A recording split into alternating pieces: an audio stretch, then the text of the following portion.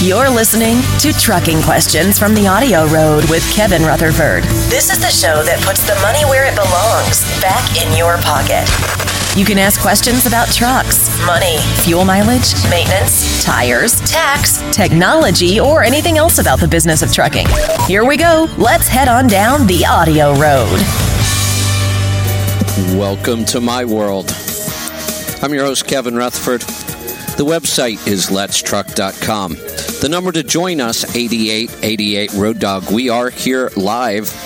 Pick up the phone and call me. I know that's new. If you've been listening to this time slot for a while, it's been recorded shows, but we are back live now at midnight. This is a great opportunity for you to get in. If you dial right now, you can grab an open line. Again, that number is 8888 Road Dog. We're going to get to those calls in just a little bit. And I do want to let you know we are back in this time slot live Monday through Friday every week from now on. So plan on calling in. It's a great opportunity to get your questions answered. I'm going to get to as many of those as I can tonight in just a little bit. I had a call last night that got me thinking and working on some ideas today. He had a truck that was new to him, and he was getting really poor fuel economy, like just barely over 5. And you know, getting 7 in today's world is not difficult at all. And I talked about a truck that I know of that's averaging well over 9. I know several people now that are doing that. 8 is becoming common. 7 should be the average in the industry, and I don't think we're there yet. But I'm not sure if people realize how much money you're losing when your fuel economy is that poor. So the difference between 5 and 7 with today's fuel price, which is still, I think, on the low side, it could certainly go higher than this. And the higher fuel goes, the more money you're losing when you're getting poor fuel economy. But even at today's price, which is relatively cheap, that's well over $10,000 a year being lost. Now, I'm glad he called. He got the truck. They've tried a couple things. He was paying attention. He realizes it's important, and he was checking. Now, one of the other things I got thinking about is, and I teach this in the class that I have coming up, I teach all the things you should be looking at before you buy a truck. For example, those 370 gears, unless you had it in the budget to just change those gears, and sometimes I'll do that. Sometimes I'll find the right truck, but it's got the wrong gears. Well, it's $4,000 to $5,000 to change that. That might just be part of the budget. But if not, don't buy the wrong gears, because that can cost you a lot of money. This truck was not geared to really run over the road, and certainly wasn't geared to run at 70 miles an hour. That's part of the problem. The other thing we could be doing, though, is we could be pulling ECM histories on trucks before we buy them. I teach all those things to do so that we can see the lifetime average. It's not always accurate when it's coming from the ECM, but it gives us a good starting point. Now, if you have a truck and it's getting poor fuel economy, the ideas that I gave the caller last night are exactly where you should start. We should pull an oil sample. An oil sample can tell us a lot about what's going on in an engine. If we have bad injectors, if our timing is off, if we're getting a lot of wear metals, if we're not burning our fuel completely, if we have dirt getting into the engine, we can tell a lot from an oil sample. It's a very inexpensive, quick way to learn a lot about an engine. Test the charge air cooler. Charge air coolers leak all the time, and you never know it. You know, when a charge air cooler, if you're not aware, is just like a radiator, except there's air going through it instead of coolant. And when a radiator leaks, pretty obvious. You see the coolant on the ground. When a charge air cooler leaks, you have no idea. But I've seen a charge air cooler create a fuel mileage loss of 0.5 mile per gallon or more. If you don't know when the overhead was set on your truck, that's always a good thing to work on. Make sure you're working with a shop that knows how to do it. It's a fairly simple procedure, but I still see it being screwed up a lot. And then one more step, if those three don't find the problem, I don't jump right into this one because it's a little more expensive and I don't like putting trucks on the dyno a lot. But sometimes we can learn a lot by putting a truck on a dyno. The newer trucks are getting more and more complicated. It's getting more difficult to track down fuel mileage problems when they happen, but we still start with the basics. Then I got thinking about maintenance cost.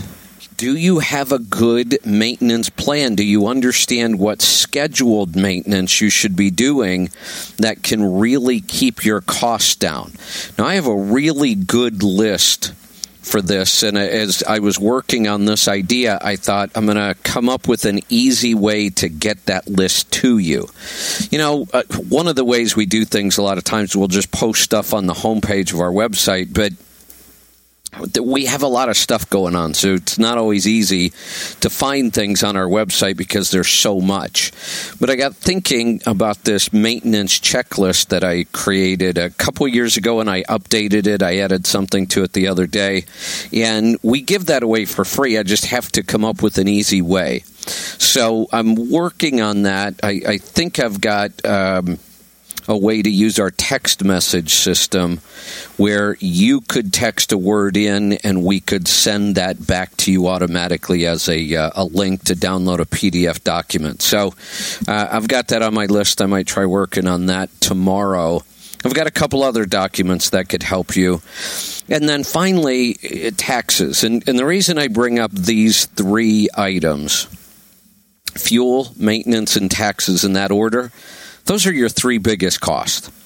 The only thing that you will spend more than a couple of those things on is your truck payment, and you should have a good plan for the life cycle of your equipment. There's nothing wrong with buying a new or newer truck, financing it for a very short period of time. That's what I normally recommend because the longer you finance it, the more it's costing you. But you should know what the life cycle is. And if you do it right and you keep a truck long enough, the way I believe you should, then really your equipment cost isn't that big of a deal. It's not nearly as much as fuel and maintenance and taxes if you manage the life cycle. So the whole point of being in business is to be as profitable as you possibly can. The way you do that is you increase revenue, and many of you don't really have a good way of increasing revenue. Many of you are on a mileage contract with an ELD. You have a fixed amount of revenue that you can generate, and that's it. You can't generate any more than that. So, and there's nothing wrong with that. You just need to realize that's something you wouldn't put a lot of focus on. It's not that hard to maximize your mileage under an ELD, and then you're done, and you're on a fixed contract, so you don't have to think about revenue. That means you can put all your time and effort into managing expenses. Those are the only two ways you become more profitable in business. You increase revenue, you decrease expenses. And if we're going to work on things, we want to work on things that have the biggest opportunity for savings. Number one is fuel. Number two is maintenance. And number three are taxes. There's a lot of work to be done in those three areas, but there's also a huge opportunity for making improvements. The example I gave last night, and if you want to see this truck and see all of its history, you can sign up for a Fuel Gauges account on our website. It's free. We don't charge anything for that. You should be tracking your own fuel economy with our program, and we have a free app. So when you're standing at the pump, you just put your fuel receipt right into the app, and you would see all the history on your truck. Once you're in our system, then you could go look up other trucks. The truck I was referencing last night, if you want to look it up on our system, it's called Backdraft Binder. Just type in Backdraft and you'll see it. That truck started life, he started tracking that truck almost 1 million miles ago in our system. And his average back then was just around 6 miles to the gallon. his lifetime average now, including that time when he was at 6, is over 9 miles to the gallon. It's taken him, I think that was 8 years that he's been tracking in our system. I did some math. During that 8-year time, using his average fuel cost, because our system tracks your average fuel cost over time as well, because he moved his truck from 6 miles to the gallon to over 9 miles to the gallon, he has saved almost $200,000 in fuel. That is a lot of money. That's what's possible when you focus on fuel economy. And we're not talking about some really expensive new truck. We're talking about a 2001 International. It's got a Series 60 in it. That's what's possible. $200,000 that he would have spent if he wouldn't have focused on fuel economy. Check out our app. Again, it's free. Just go to the website, letstruck.com, sign up for a Fuel Gauges account, start tracking that fuel economy. Then work on maintenance and, of course, taxes. We're going to get to a break. When I come back, I'm going to get right to your phone calls. Stick around. We'll be right back. I'm Kevin Rutherford.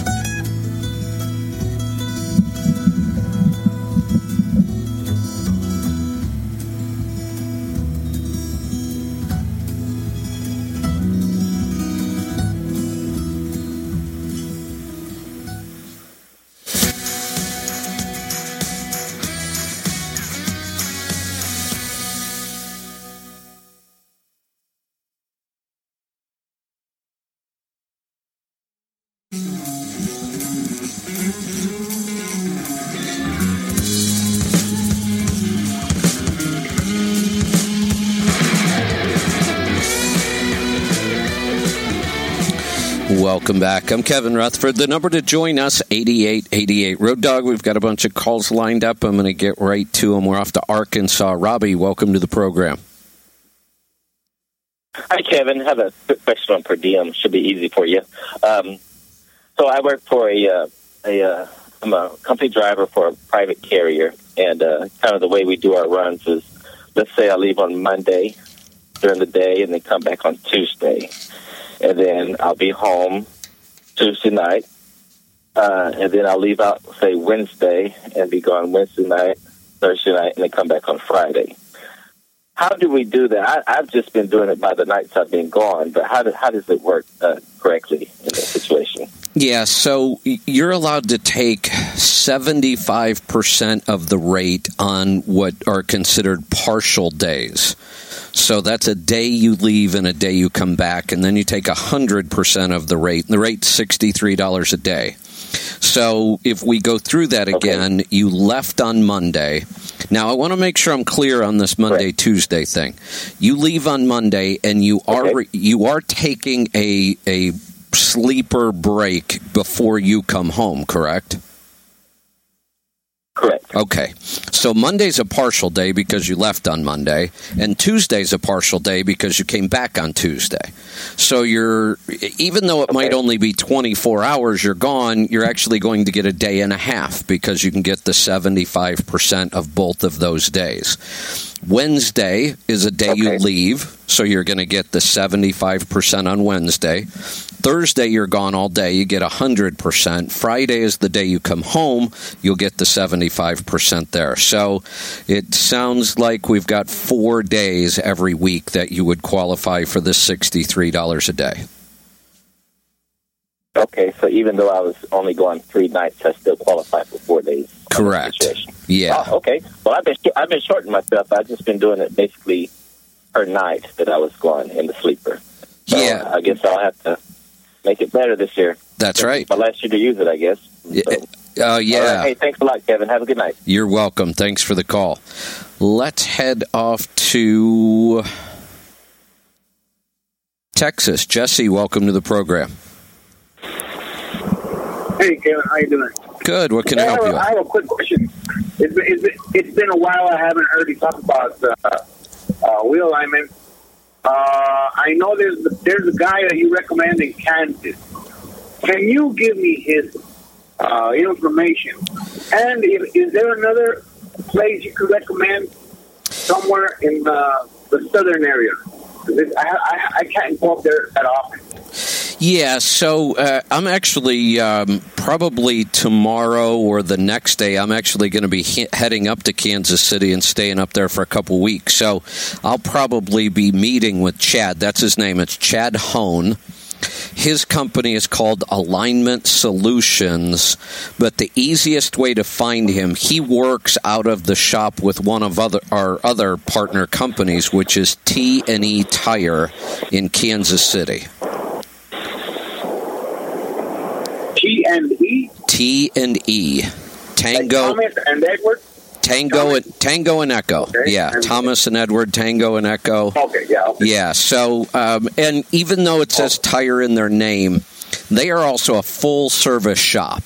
So all of the things you hear me talk about on the show, all of the fuel mileage improvements, the products we talk about, they're also one of the remote tuning locations for Pittsburgh Power.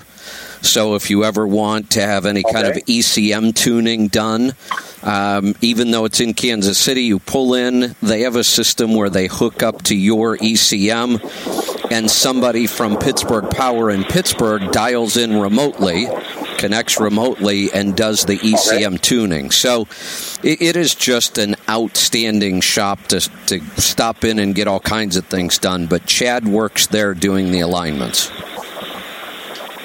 Okay, that sounds good. Now, do you have anybody that you recommend? I drive the I-10 from coast to coast. That's usually my dedicated run. Do you have anybody down here? You know, nobody that I can think of by name right now, but Chad Hone uses the method that was developed by Mike Beckett and MD Alignment. And MD Alignment trains shops all over the country, and they use Mike's techniques and his, they use his techniques and his equipment. So one of the things you can do, you can look up MD Alignment online, and they have a locator by state. So you'll see it on their website. You go in and you can find all the shops that use their equipment and use their methods. Now, I will say something. Mike does an excellent job of training. Mike was the one that taught me how to do alignments 20-some years ago. And he trains a lot of these shops, and he provides them with the equipment. They're not always top-notch shops. They're just not. You know, it's just like anything else. Sometimes you train people, you give them all the equipment, and then they just don't. So I don't say just because they're on their site, they're going to be excellent. But it's a good place to start. Right. And sometimes you can call MD Alignment, and they'll give you a strong recommendation on somebody that they do know does a really good job. I'm kind of upset with the thing that I can't. It's been, I would have to go on my own. Jess, you were really breaking up there, and then I dropped the call completely. I was having a hard time understanding you. Hopefully that helps out with your alignment issue, and maybe if you had another question, you can get back in. Let's go to Illinois. Danny, welcome to the program. Yeah, hello there, Kevin. How you doing tonight? Not this evening, tonight. Doing great. What can I help you with? Yeah, I got a question for you there about some trailer tires. I have enough, I've been using the Continental, I believe the HT3s, Low Pro 22.5s on the trailers, and I've been getting them on a national discount. On the national discount through England, and they had just started using the Ecopias, and they're like about $40 more than the Continental HT3s. But I didn't know if those Ecopias were worth the extra money, or is it better to stay with the Continentals for $40 less? Well, here's the thing that I want to talk about in general, and I'll go look up the rolling resistance on these two tires for you, because that's really what it comes down to. Just give me an idea, roughly. You don't have to be exact, but roughly, how long do your trailer tires last? Maybe a year. Okay, so if we take that... We do a lot of empty miles, so it's bouncing a lot. Yeah, so if we think about this, though, even at a year, which is pretty short for a tire, but I understand why on a trailer especially, think about that $40 and what it works out to a day over a year. It's pennies. It's almost nothing. So I almost never worry much about the cost of a tire. What I look at that's much more important is how well does that tire last, because I've had tires that will last a lot longer than other tires, but even more important than that, how much is that tire possibly hurting us on fuel economy? So let's talk about that. On the Continental that you're currently running, which model was that? The HT3, and I believe it's 98 on the rolling resistance. Okay. And then the new tire that you're looking at, which one was that? The Ecopia, the Bridgestone Ecopia. All right, let me take a look at that one real quick. I believe you said it was in the low 70s, maybe. Is that the M710 Ecopia? No, it'd be the R197 Ecopia, wouldn't it? Yeah, it's actually 78. So that's easy math. We went from 98 to 78. Every 10 points that you improve rolling resistance, so when the number goes down, that's an improvement, you pick up 1/10 of a mile per gallon, especially on a trailer tire. Your trailer tires are actually the most important tire for rolling resistance. So you would be dropping 20 full points in rolling resistance, meaning you'll pick up about 0.2 of a mile per gallon. That's about $1,500 a year in fuel savings. So I wouldn't worry about the $40 a tire. Okay. Yeah, I just kind of wanted to compare them to see if I can get a little bit more, life out of those than the Continentals there. That's what I'm really worried about. Well, wait. If I can get maybe 4 or 5 more months. Well, let's think about that, though. Again, let's do the math. It'd be wonderful if you get more life and better fuel economy, but let's say you get 1 month shorter. You'd still be far better off with this tire because of all the money you're going to save in fuel. So what we want to look at when we look at tires is we want to look at the lifetime cost of the tire. How much did it cost us to buy it, which is usually the least important factor. How long will it last? That's always tough to figure out. Most important, what is the fuel impact? That's the one we can calculate. In this case, you don't even have to think about this. I would do that Bridgestone tire in a heartbeat. Stick around. I've got to get to a break. We'll be right back with more stuff. I'm Kevin Rutherford.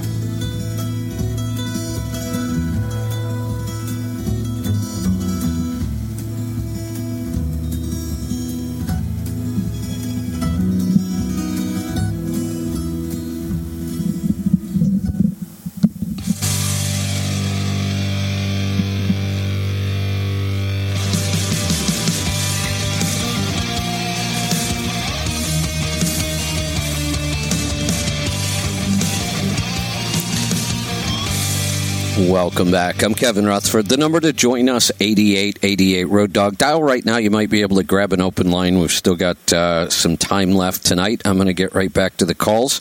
We're off to Saskatchewan. Pete, welcome to the program. Hey, how are you doing? Good. What can I help you with tonight? I got a 12.7 Detroit DDEC3, and I got 3 questions, I guess. There's the blue smoke, the exhaust smells really strong, especially in colder weather. Just wondering if that was an ECM setting, a timing thing, or or what your thoughts were on that. How much oil are you consuming? A gallon every 16,000 miles, about. Oh, okay. That's excellent on a 12.7. I've seen them brand new rebuilds consume more oil than that. Have you done an oil sample at all? I have, and it came pretty clean. Like the soot was next to zero, like I think 0.3, okay, 0.4. How about fuel dilution? And the fuel was no fuel. Okay, so what we're probably... It was a cat sample. Yeah, and cat, well, do you happen to have that sample handy, or do you remember what the viscosity on the oil was? Oh, boy. No, I don't remember. I don't have the sample with me. Because here's the thing we always have to be aware of. Because of all the new fuel blends, I mean, even ultra-low sulfur, but the biodiesels, all of those, a lot of the labs are having a harder time picking up fuel dilution. The lab we use actually upgraded all their equipment, and theirs is so sensitive now that I have to be careful how I read it. But they're really good at picking up fuel dilution. If we suspect fuel dilution and the lab isn't showing, then we can look at the viscosity, because anytime we get fuel in the oil, it's going to lighten the viscosity. So you might want to take a look at that. They may not have flagged it, but and it's always hard, because if you've got a 30 weight oil or viscosities can range anywhere from a very lightweight oil, the viscosity should be in the 12 range, and a heavier weight oil should be all the way up to 15. And it doesn't take much to show that we've got fuel dilution. So you might want to take a look at the dilution or the viscosity to see if there's some possible fuel dilution that the lab isn't picking up. The other possibility, especially since it tends to happen more when it's cold, is that we just could be getting a lot of condensation build up in the engine. And does this happen right when you start, and then it goes away once you're warm? Oh, no, I can come in hot off the highway and park in the fuel island, and there's a big blue haze above the truck, and it smells really bad. Oh, that's not condensation then. And it's not oil, because you're not consuming oil. It almost has to be fuel. Oh, yeah, it's raw fuel. Okay. It's terrible. Then you probably have an injector streaming, and it could just be one. But you more than likely you've got just an injector that's streaming fuel. Well, they're only 3 weeks old. That's what we changed, because we thought it was the injectors, and it didn't make any difference. Well, the problem with injectors these days is we see more problems after people replace injectors. So it's always difficult to rule out that it still could be an injector. I mean, there's only so many reasons we're going to get too much fuel in a cylinder. And really, how about timing? Has somebody set the overhead on this recently or lately, or do we know when the last time it was done? Yeah, it was done when the injectors were put in, and they checked it, and it was to the highest point of Detroit spec, or the furthest advanced of Detroit spec, he told me. Okay. Like they have a range of timing. Has anybody messed with this ECM? No, we changed that too. We thought it was the computer, and they gave me, I bought a new one and from them, and they reflashed it or whatever they do. Okay. And put it on, and nothing. And when the shop that's doing this, is it a factory shop or an independent? No, it's a Detroit shop. Okay, well then because sometimes the independents will set those goofy codes on the injectors, and that'll screw things up too. But that's not happening, because if it's a factory shop, they don't do that. I have to kind of come back to the injectors. I have to assume that they got the overhead right. That's not that hard, and it's a factory shop, so they should be getting that right. The new ECM, the odds of it being bad are slim to none. We hardly ever see that. the only thing left are the injectors. And we do see a lot of bad new injectors. We see it all the time. And we do see some bad installs on injectors, too. Well, I used to do the work myself, and I thought, well, this time I'm going to go to the professionals because I put 5 sets of injectors through this engine last year. Holy cow. And I got warranty on all 5 sets because there was, they'd last for 4 months, and then, it would run rough, and it would backfire, and exhaust would be hot, and then I'd took them out, get them tested. One would stream, give me 6 new ones, put them in, same thing again. So you're kind of proving my point. That's why I'm almost always going to come back to injectors, and it's sad. I wish we had a good source to get really good, high-quality injectors, because this is a problem we've been fighting for a while. Do you ever listen to the Power Hour show during the week? Oh, yeah. This would be a great question for them, just in case there's something I might be missing, something that when it's chronic like this, they may see that I don't. The only thing I can come back to, and, like you said, you've been through so many sets of injectors, we just have a problem with these, and we've been seeing this for a couple years now. But, I would like to run this guy by the guys at Pittsburgh Power if you would call on Tuesday and ask that question. Maybe we'll learn something new. Okay. And my other question was on the power box versus the tune, the 580 tune they're talking about, and the power box. Like, I have the power box, but I haven't been running it because I've been chasing this other problem. Right. But is there any advantage to getting the tune or getting them to go through the factory ECM? Like Bruce has been talking about cleaning it up. Is that something to do before you hook up the power box? I think so, and here's why. The power box is after the ECM, and we all know the saying. We've known this saying since we started, using computers 30 years ago: garbage in, garbage out. And the power box can only take the signal coming out of the ECM and modify it. But if it's a lousy signal, then it can only do so much. So and that was a great solution when they designed it, and it still is. But over time, especially since Bruce has hired so many, brilliant young electrical engineers, they've really figured out how to improve settings in that ECM.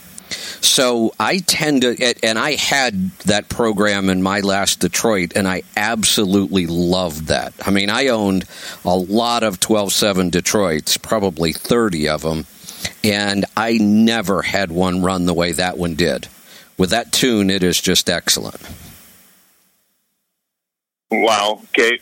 And I guess my last question would be, when I'm pulling hills, long grades and stuff, it'll start strong or it'll start weak. It doesn't really matter. But then, the boost will go up to 32, and then for no reason, it'll drop down to 25, and it'll run like a dog for the rest of the pull.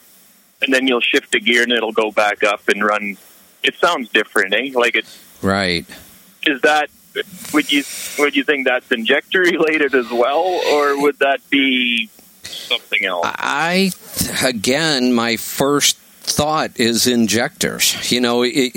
We can't produce boost without horsepower, and so, even though it's on the boost side, we're seeing the problem. A fuel issue can certainly cause a boost problem. So it just seems to me like you've still got injector issues. Oh, boy. I was thinking already I should put aviation exhaust probes at each hole and find out which hole is creating the problem, because I don't know. I know. I can't imagine. My valve cover off. I can't imagine how frustrated you are with this after so many injectors, and that's why I'd love to have you call on this one Tuesday. Let's run this by the guys at Pittsburgh Power. They may have an idea that I just don't. I'm going to get to a break. If you dial right now, I might be able to get another call in after the break in the final segment. 8888 Road Dog. We'll be right back with more stuff. I'm Kevin Rutherford.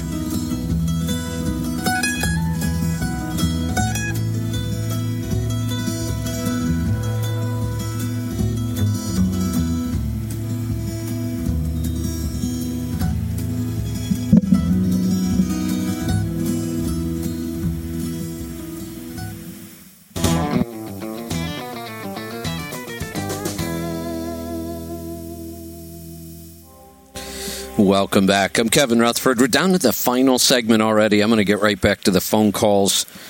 I'm going to go to California. James, welcome to the program. How you doing, Kevin? First-time caller, long-time listener. Well, great to have you here. What's on your mind tonight? I've got a question on per diem. I know that we have lost our per diem as far as company drivers this year coming. The question I have is I actually do piggyback transport. I transport new semis across the country. Okay. I am actually required to stay in a hotel every night. We're not allowed to stay in the trucks. I was told there was something to the effect of a lodging per diem or something that I was able to take.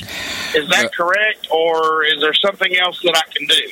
Well, so there is a lodging per diem. I don't want to get too deep into that because that can't really be taken by most people in transportation, period. We've never really been able to do that much. If you were an owner-operator, you would be able to take your true expense. So there wouldn't be a per diem, but you would, if you stayed in a motel, you keep the receipt, you deduct it as a business expense. Employees, now I'm assuming you're an employee, right? Yes, I am an employee. I'm W-2'd at the end of the year. And your carrier does not pay for the hotel even though you have to stay in it all the time. Is that correct? They pay a percentage of them. The rest I pay. It's kind of a 50-50 street, more or less. Got it. So here's what went away. Per diem did not go away. What went away for employees is how they would deduct per diem, and it's the same way they would deduct all of these kind of expenses, and it's referred to as unreimbursed employee business expense, meaning you had to take money out of your pocket to pay for something that's a part of your job. You know, staying in that hotel is part of your job. Well, that category of deductions has gone away completely. There are no more deductions left for things you don't get reimbursed from your employer for. So there's nothing you can do. I mean, I haven't seen the final forms yet, but my guess is that form won't even exist anymore because that whole category of deductions has gone away. Okay, because I pay out about $250 a week. Wow. In lodging costs. That's a lot. Just lodging costs. That's a lot. But mind you, I make pretty decent money doing what I do, but I also need my deductions at the end of the year, so I'm not paying $40,000 in taxes, if you understand what I'm saying. Yeah, I absolutely do, and you are one of the victims of this. You know, I'm sure if you listen to the show, you know I'm a pretty big fan of the tax law change. It was very pro-business. It lowered all the rates, but because our tax code is so complicated, this is why it makes me a little crazy when you hear the talking heads on TV say, oh, well, this hurt this group or that. Nobody knows what taxes do to anybody until you look at their individual tax return. Nobody intended to really hurt, you know, anybody with this tax law change. But our code is so complicated that it's impossible not to. You happen to be in a weird situation where you take a lot of money out of your own pocket to pay for an expense, and granted, it's a job that you get paid really well for, and you don't mind spending the money, But it sucks that you no longer get that deduction. But unfortunately, you just don't. Now, you know, the idea, I don't know if you were listening to the show last night, I talked about this idea that Yes, I was. That would allow you to get that deduction back. And I'd like to know a little bit more about that. I just didn't actually hear how I can learn a little bit more about it. Well, you can't yet. I know you don't have enough time on the show to go over it. Yeah, well, I mean, I can give you the basics, and I'm not going to be able to work on all the details and make sure. I still want to run this by some people, make sure that this is going to fly with the IRS and that kind of thing. But, I mean, the basics are basically, we're going to, hire or contract with people, not really hire. We're going to contract with truck drivers, train them in our products and services, the things we sell to other truck drivers and owner-operators, and make you an independent sales consultant. And in order to go sell this to truck drivers, you're going to travel around while you're in your truck. And because you are now an independent, you would be receiving income on a 1099, and you would be a true independent. We wouldn't control the way you do the job. We wouldn't control your hours. You would have total freedom to run your business the way you want to. That makes you an independent. We would pay you on a 1099. And because we pay you on a 1099, now you get to take all those expenses as deductions. Right. Okay. That makes some sense. Yeah, I did listen to the show last night and have been listening for the better part of 3 or 4 years now. And appreciate what you do. Enjoy the show. But I'll back out and let somebody else get in, and I appreciate the information on the per diem question. You're welcome. And like I said, I will probably get down to the nitty-gritty on this project in May. The first thing I want to do, make sure, I'm not missing something in the tax code that would, not let this work. And once I know that for sure, then I'll start working on the details, and we'll put together a training program, and we'll talk more about what it all looks like. Let me head off to Texas this time. Zachary, welcome to the program. Hey, Mr. Kevin, I just wanted to make a comment that you were talking this weekend show about trying to get more hours at the nighttime. Yes. I'd like to see if maybe you can talk to XM about taking the freewheeling second replay off and going them 3 hours. I think it'd be a great time frame for you. We talked about that once 2 years ago. In fact, it was just about ready to go. We were within a week of launching the show in that time slot. And one of the problems that came up, if you listen to a lot of other shows on the channels, you hear hosts do what are called live reads of commercials. So you hear, it's not a pre-recorded commercial. The host actually reads the commercial. Those are called live reads. Well, I don't do live reads. I never have. It was something I made very clear, a long time ago before I got my show. And the reason I don't, there's nothing wrong with them. The reason I don't is my show's a little different. People call me and they're looking for specific recommendations. Like earlier, we had somebody asking about a tire. And they want my opinion on which tire, I would recommend and use. Sometimes those are companies I work with. Sometimes they're companies I get paid by. But many times they're not. I just try to recommend the best product in my experience and research. Well, the problem is, if I accepted live reads, then nobody would know when I was really talking about a product that I absolutely believed in, or if the company just paid to have me do that live read. So I just won't do them because people would be very confused, and it would be hard to understand when I truly believed in a product and recommended it when I was being paid to read that. And unfortunately, in that time slot, they do a lot of live reads. And that was what stopped me from being in that time slot originally. Now, they're looking at that again to see if maybe there's a way around that. The other thing they're concerned about is that it seems like that time slot gets preempted a lot. Meaning because it's a replay right now, they'll use it when they need room for a sports show or some special, and they'll preempt it, and it's a replay, so they're not too worried about preempting it, but they don't want to preempt a live show. So they've got to work on that issue. So they are looking at that time slot. I would love to have that time slot, but we've got to figure out those two issues. Okay. So good luck. Thank you, sir. Well, thank you. Thank you. I appreciate the support and the idea, and that seems like the most logical. If I'm going to get more time, which I would love to have, that is the logical place for me to be. We've just got to work out those couple of issues that I talked about. I'm looking at the clock. It looks like we're going to have to wrap this up. We will be back here again tomorrow night, same time, midnight Eastern time. For me right now, I happen to be parked in Oklahoma, so it's 11 o'clock. I'm on my way to Kansas City for the next couple of weeks. Then I'll be in Louisville for the Mid-America Truck Show. Can't believe that's only a month away.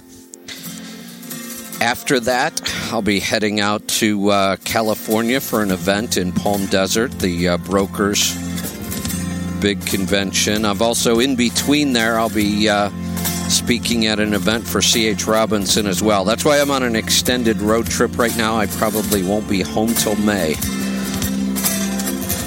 I'm out here on the road just like you are. We'll be right back. We will see you next time. Be safe, be profitable, be fit and healthy. Always do the hard work and master the journey. I'm Kevin Rutherford.